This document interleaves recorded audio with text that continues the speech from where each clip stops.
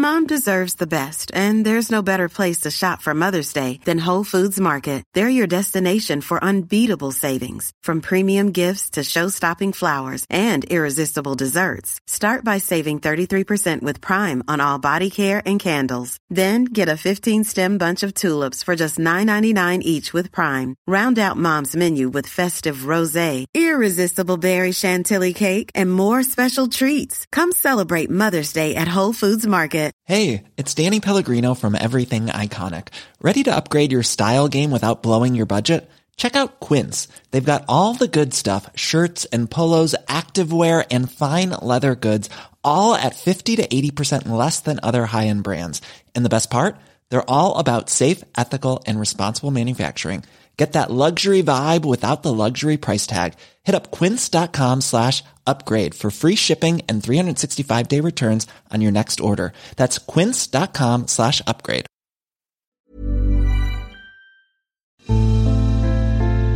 A Living History production.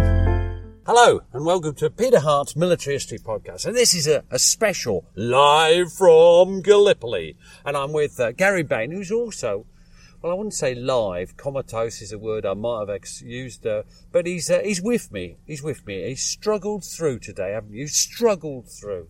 You've enjoyed it though, haven't you? Live, TH. I'm live from Gallipoli. Live? Live. I should have realised. Good work. Yeah, we've had a good day today, Pete. We've got a good group. We're out here with 14 people, some of whom we know, some of whom we don't, and we've had a great day. Yeah, it's been wonderful. And better talk through the person who we've got to pay tribute to is, first of all, our guide, which is Bülent Yorkbus. We always say thank you to him, and he's a fantastic bloke. He knows so much, and he's so nice. He's so different from the guide. Me. And he's wonderful. And the driver, Suleiman, who has been absolutely fabulous and got us down in record time and has performed wonderfully. Yeah. We'll mention other people as we go through, mainly by their first names to avoid too much personalising on this.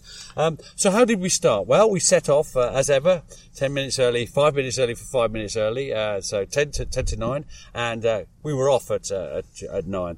And first of all, we went to the fort at Khalid Bahir, where the gun is, where Sayers performed his amazing feat of strength in lifting a shell to fire, which apparently hit the ocean, or was reported to.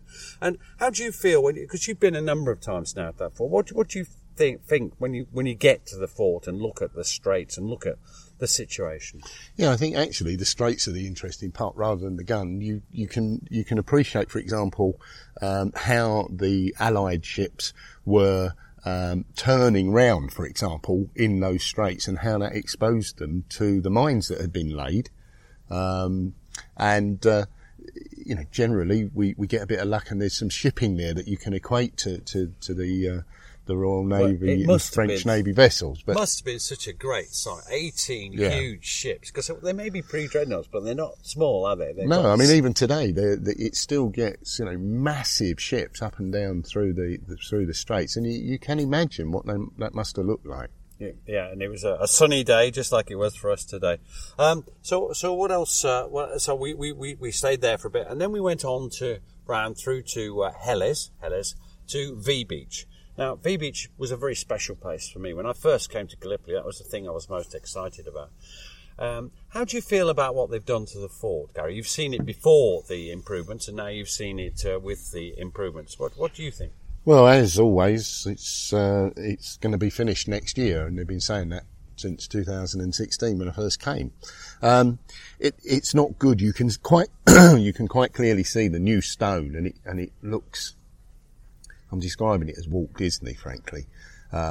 It's not good, but, it's their country. It's their fault. They can do what they want with it, but it doesn't improve it. Yeah, for us as battlefield tourists, it's not ideal, but let's hope when it opens, it weathers. Yeah. It may weather. It may well do. And, when you go down and stand on the spit, it's good to have that in the background. People can access a lot of photographs on the internet, There's quite a lot of famous photographs of the Dublin Fusiliers, for example, at the Little Bank. We stood there today. It may not be the same bank, but there's a bank. It's in the same place, isn't it? Yeah, and to have the fort in the background, one of the things I say about Gallipoli is you don't need a great imagination, because you can see it, it's there. And I think that adds to it. And V Beach particularly, to stand there on the spit, look around, think about where, those men were landed and the struggle they had to get ashore there. I just think it's a remarkable place, and it's a fantastic start to the day. To start with the landings is a great start to the day. And then we went to the cemetery. We spent a little time thinking about, but we don't normally, but the Roman Catholic, what's they call them? Padre or whatever. Father, yeah. And it was amazing because one of our guests, Paul, was married in the church that he'd run and was set up in his memory. It's one of the largest memorials to an individual, because this whole church was built to commemorate the life of Finn. So that was quite interesting. And you quite liked seeing the colonel next to him, didn't you? Yeah, and I think, one of the interesting things, we had a discussion about this, Pete, while we were there. Whilst we were there were people using that beach. There were local people, holiday makers, enjoying their holiday on that beach. But that's how it should be. It is. That is exactly how it should be. So you had the contrast of the cemetery, which people rightfully respect, with life going on around you. Yeah, it's fantastic, and I like seeing people on that beach. It does make you. It's not some. We're not in some sort of morgue. We're not. We've got to live in the present and enjoy it. So after that, we climbed up the cliff to Fort Number 1, and then we went to the Helles Memorial. And there, you read a quote that you read in one of our podcasts, and I don't know how you feel about it. It's about the chap who had a shell. His name's unforgettable, but I've forgotten it. Rawlinson, Robertson, no, I can't remember. But let's just leave it at the chap had his face blown off, and they put a sandbag over his head. How do you feel when you read a quote like that? Because we stood next to and there's a picture of you we'll put up pointing to the man's name in memorial. It's a bit harrowing, isn't it? It is a bit harrowing, but the fact remains, this is conflict, this is war. Not everything is surgical.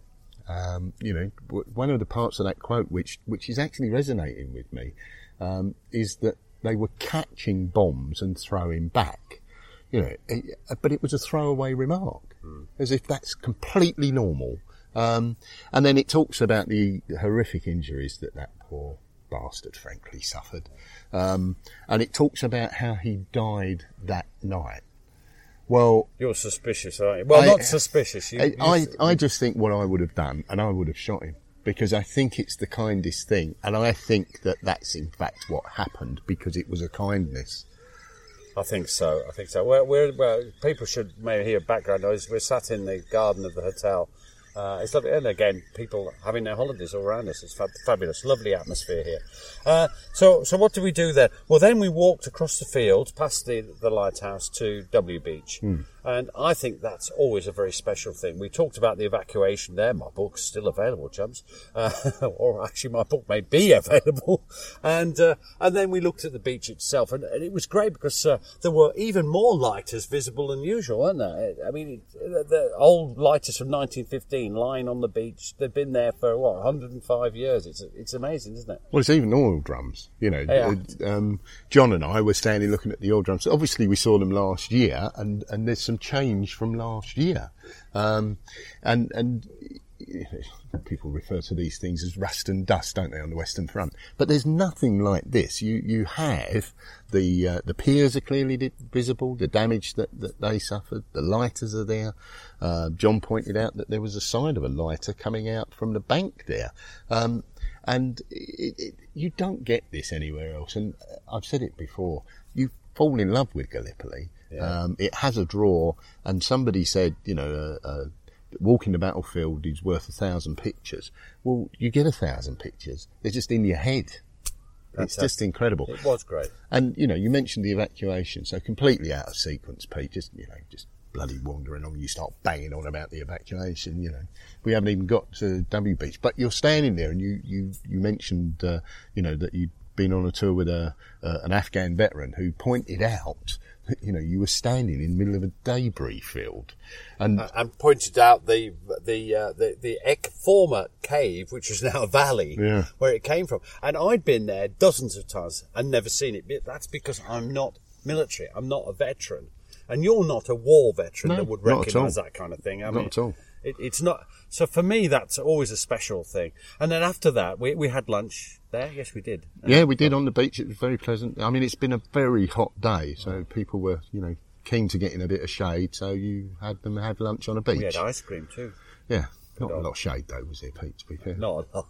And then we climbed up the side of the cliff and visited our favourite dugout, which is a little bit dangerous, but as long as you're all in there, if it collapses, then of course there'll be no paperwork. No insurance claim. No insurance. Nobody will fill it out. And remembering our motto, the firm's motto, we'll be all right. It's unrepeatable. It is unrepeatable, our motto. That's, in fact, it's definitely unrepeatable.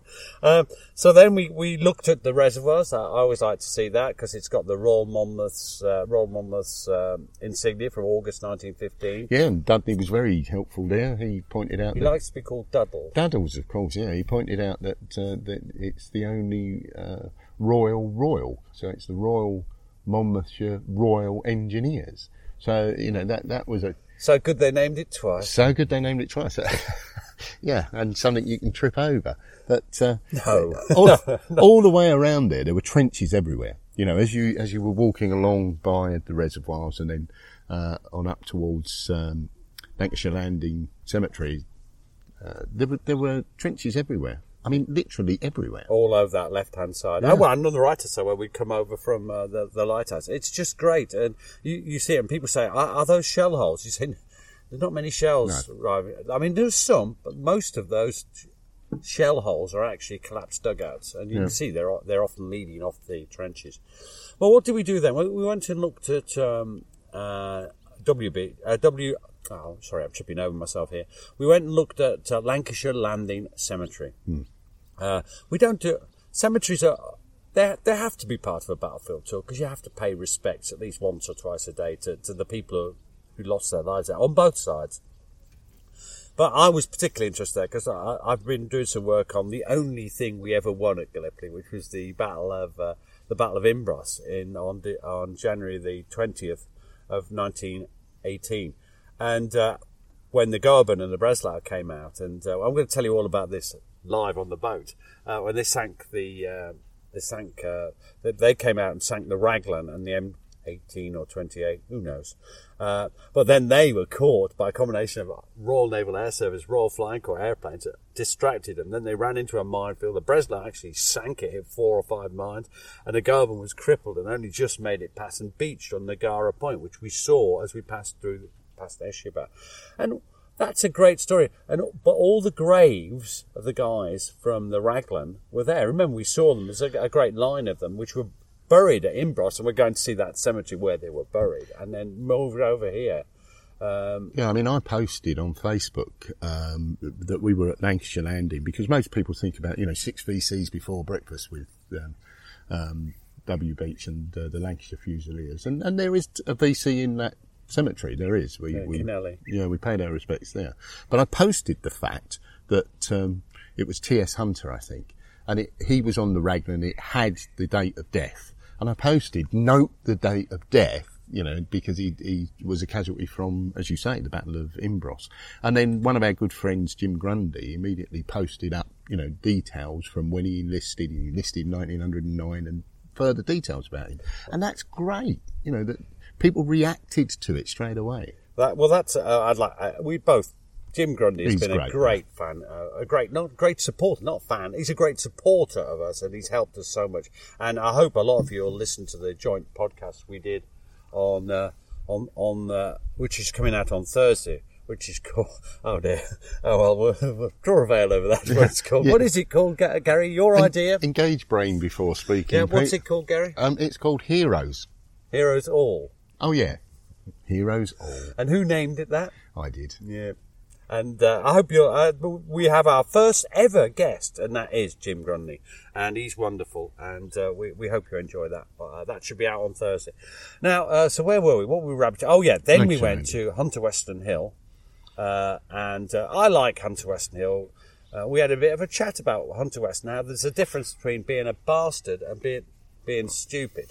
Yeah, well, there was a bit of a difference of opinion. Alex, I think, doesn't see Hunter Weston in the same light that you do.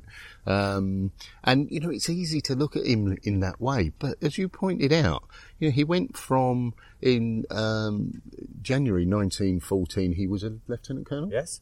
He went from lieutenant colonel to lieutenant general in 12 months. I went from private to lance corporal in 4.5 years, but I did do it several times. Yes. You excelled yourself. In fact, if you added up all your promotions, Gary, as you once worked out, you would have been a lieutenant general. I would, well, yeah. I'd have been at least a brigadier. And a credit you would have been to I'm not sure how many stripes a brigadier has, though. At least 3 jokes came to my mind there, but we'd been asked, by the way, dear listeners, not to say anything, because Matt's got no chance of editing this, because they're daily. Oh, excellent. Excellent. But we're on our best behaviour, so I won't describe what came to my mind then. So we were up there, and that's a great, we could see the airfield where an aircraft, I've forgotten his name, but Bunny is his nickname. His nickname was Bunny. Yeah. And he landed, and his airplane was dragged into a niche in the hills, and the niche in the hill is still there. And a friend of ours called Bernard De Broglio has done some great then and now pictures of the field now and the niche and the aeroplane in it. What a great bloke he is, another great help he's been over the years. So where did we go from then? The French guns. Yeah, we went to the French guns. Now, some idiot had to climb on it. That was you. Oh, yeah.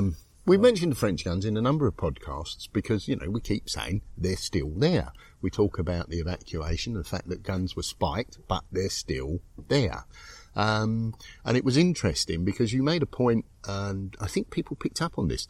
You made a point about the positioning of those guns. Where are they firing at? Exactly. They're firing across towards the Asiatic batteries, yeah. So, we've mentioned they're in the position of honour on that side. some honour. Lads, you've come so far to fight. We'll put you in the position of honour on the right-hand side of the line. It's so good to have you lovely French people there.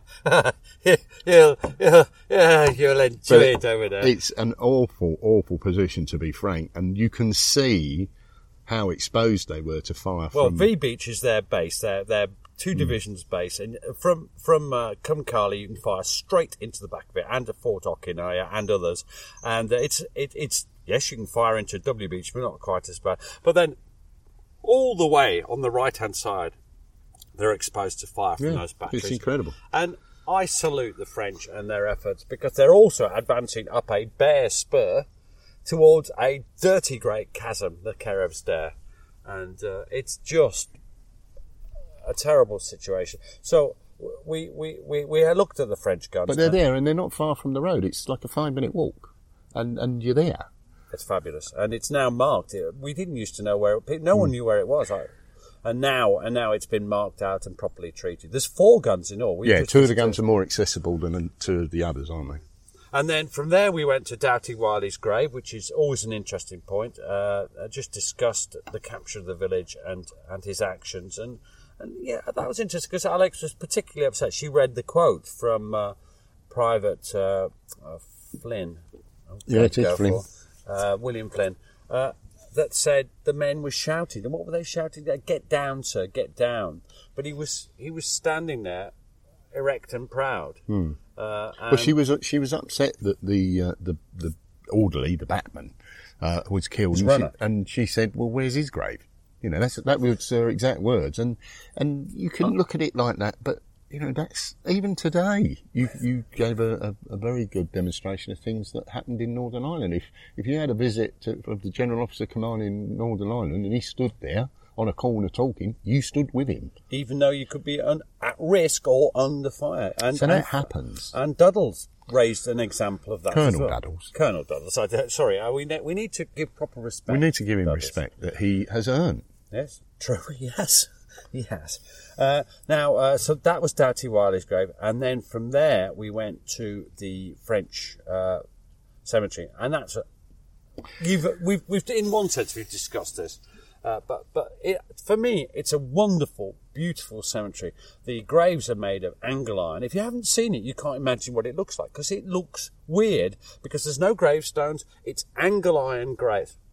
Yeah, I mean they cut off the side arms of them so that they don't look like crosses in some cases for obvious reasons, because it's very diverse population in that cemetery.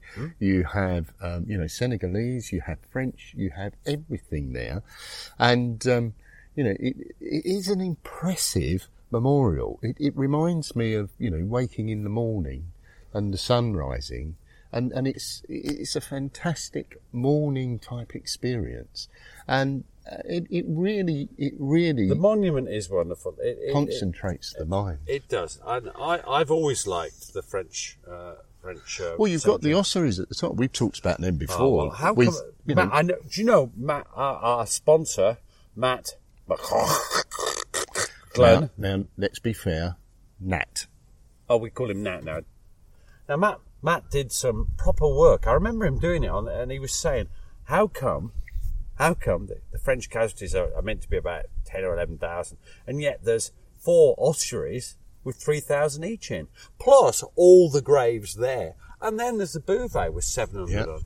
So, and Matt couldn't make them add up, and I've never been able to make them add up, and I think there is some confusion. I mean, the overall figure of French casualties is given as 27,000. Now, that may be right, but it just seems low that it's is. But even so, and it's not a race, it's more than the Australians and New Zealanders put together, and this is quite interesting. The French suffered.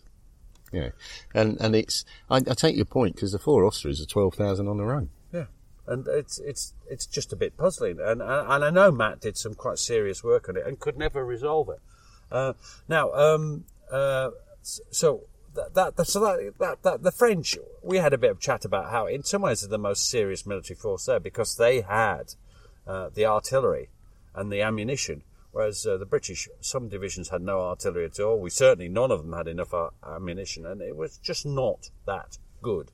Even the Turks didn't have as much artillery ammunition as perhaps was necessary. Or good either. A lot of it didn't explode, which is not great. With it, I mean, if it hits you, it's hard luck. But if it doesn't hit you, you're probably all right.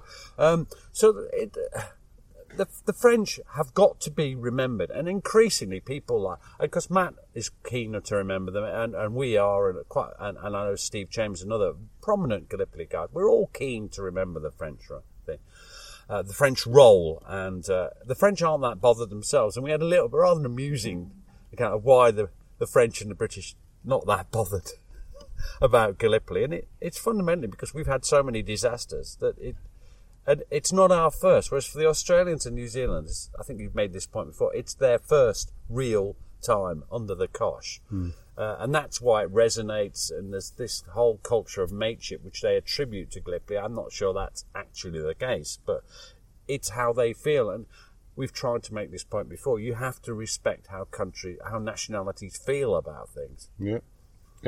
Now, we went from there to the Turkish National Memorial, didn't we? Abide Memorial, the big memorial. And there we handed over to two brilliant people. One was Roger, an old friend of mine. And Roger gave us a little bit of ancient history, didn't he? Because he talked us through the fact that it used to be a city called Elias. And that it was a sort of almost Trojan contemporary style city. And he was pointing out all the things. He showed us the huge walls, he showed us this, that and the other, and it made you realise, because the French, who are sometimes weird, actually set about an archaeological dig, which they did for 4 or 5 months rather at Gallipoli, and found loads of ancient remains, and that was quite an interesting piece from Roger, and it showed how cultured we all are. I felt. Well, what it does show is that if somewhere is strategically important, it is strategically important. So, we've said this before about the road to Waterloo, for example, on the Western Front.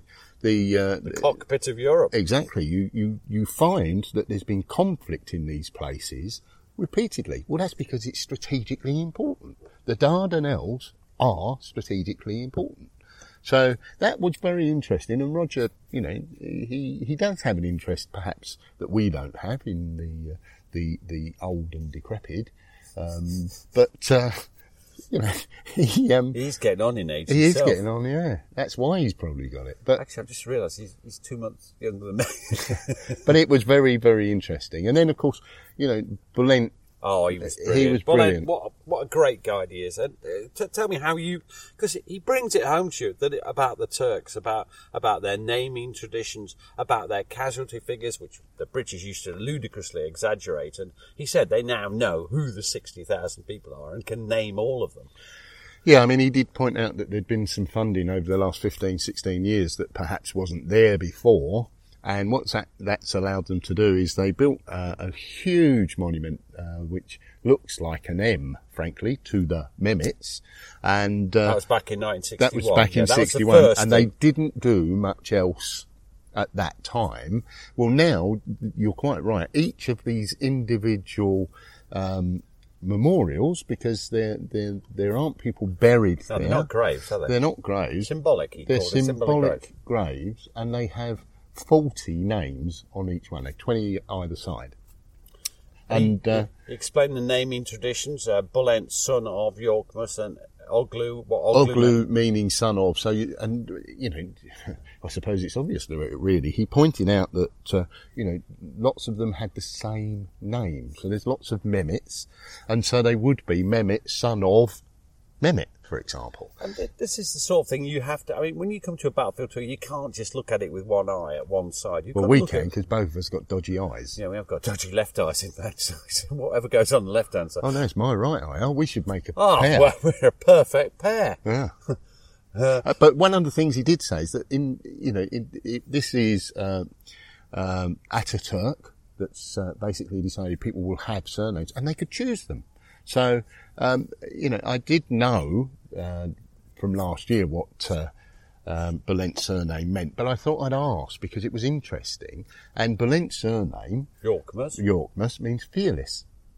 But there are people called Mehmet Tree and, Mehmet Rock because they picked that. And a lot chose to have the family name that they'd always had and be son of. Sadly, we can't tell you what Alex suggested I should have been called, because that would... I can probably guess. Yes, it wasn't good. No. But that was really interesting. And then we walked round, we went sort of round to where S Beach is. We didn't go down to S Beach, but you can get an appreciation of the ground. The two sides of it. One, the bit in the bay, is quite difficult to get an angle on, and the cliff that the others climbed up. And then we had a final bit of a discussion about whether the South Wales borderers were right to stay where they were, or whether they should have gone back to help them, because there's more there. There's 3 companies there, and that's 3 more. There's only 1 company defending VB. Should they have gone back? But this is one of those questions. They thought there was a division of Turkish troops in the area. If they'd left that, and this is where Colonel Duddles came to the fore in my view, because he put the case very brilliantly. You've got one thing to do it. Don't mess about. Just do it and hold that ground so that when the others come forward, if you abandon that ground, then for all you know, a Turkish regiment could appear and seize it. And there were cases at Gallipoli where this happened. The most famous of them being Scimitar Hill during the Suvla fighting. They moved a battalion off and the Turks moved on it and they never took it back again. So yeah. I thought that was an excellent contribution by Duddles. Yeah, it is, because, if you don't do your job, then others may not be able to do theirs, or they may suffer as a result. So he's absolutely right. There is initiative shown, as we've discussed in previous podcasts, but sometimes the right initiative is to do your job. Whatever you've been told to do, and do it well. Now that basically brought our day to an end. It was an early start, and so we finished early today, and we got back really early to the Cum Hotel. That's the name of the hotel at which we're staying. Other hotels are available in the Gallipoli area without such silly names. Yeah, but it was so close that we got back. You wouldn't get back quite so quickly to others. Right, on that note, we'll perhaps leave you. Anyway, I hope you'll join us every day for this tour. There's about 5 or 6 more days to come. And we'll just be doing this, reviewing our day and having a chat about what we feel about what we've experienced. And thank you very much to Matt for hosting it. Cheers, Pete. Cheers, Gary.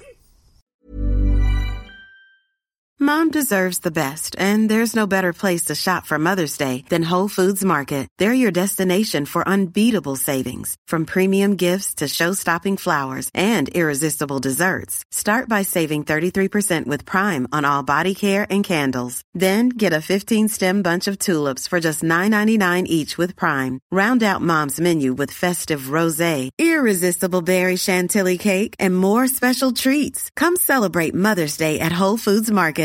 Flexibility is great. That's why there's yoga. Flexibility for your insurance coverage is great too. That's why there's United Healthcare Insurance Plans. Underwritten by Golden Rule Insurance Company, United Healthcare Insurance Plans offer flexible, budget-friendly coverage for medical, vision, dental, and more. One of these plans may be right for you if you're, say, between jobs, coming off your parents' plan, turning a side hustle into a full hustle, or even missed open enrollment. Want more flexibility? Find out more about United Healthcare Insurance Plans at uh1.com.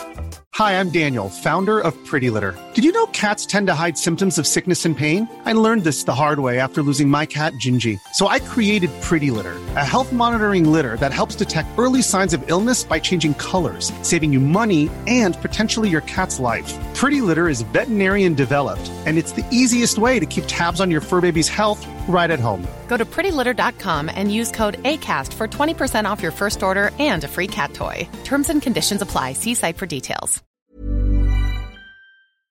Thanks for listening. Follow us on Twitter and Facebook to learn more about each episode. And if you'd like to support the podcast, you have a couple of options. You can buy us a coffee at buymeacoffee.com/PGMH, or consider subscribing to the podcast for only £2 per month and get ad-free listening and bonus content. You can find links for both on our Facebook and Twitter accounts. Sounds great, doesn't it?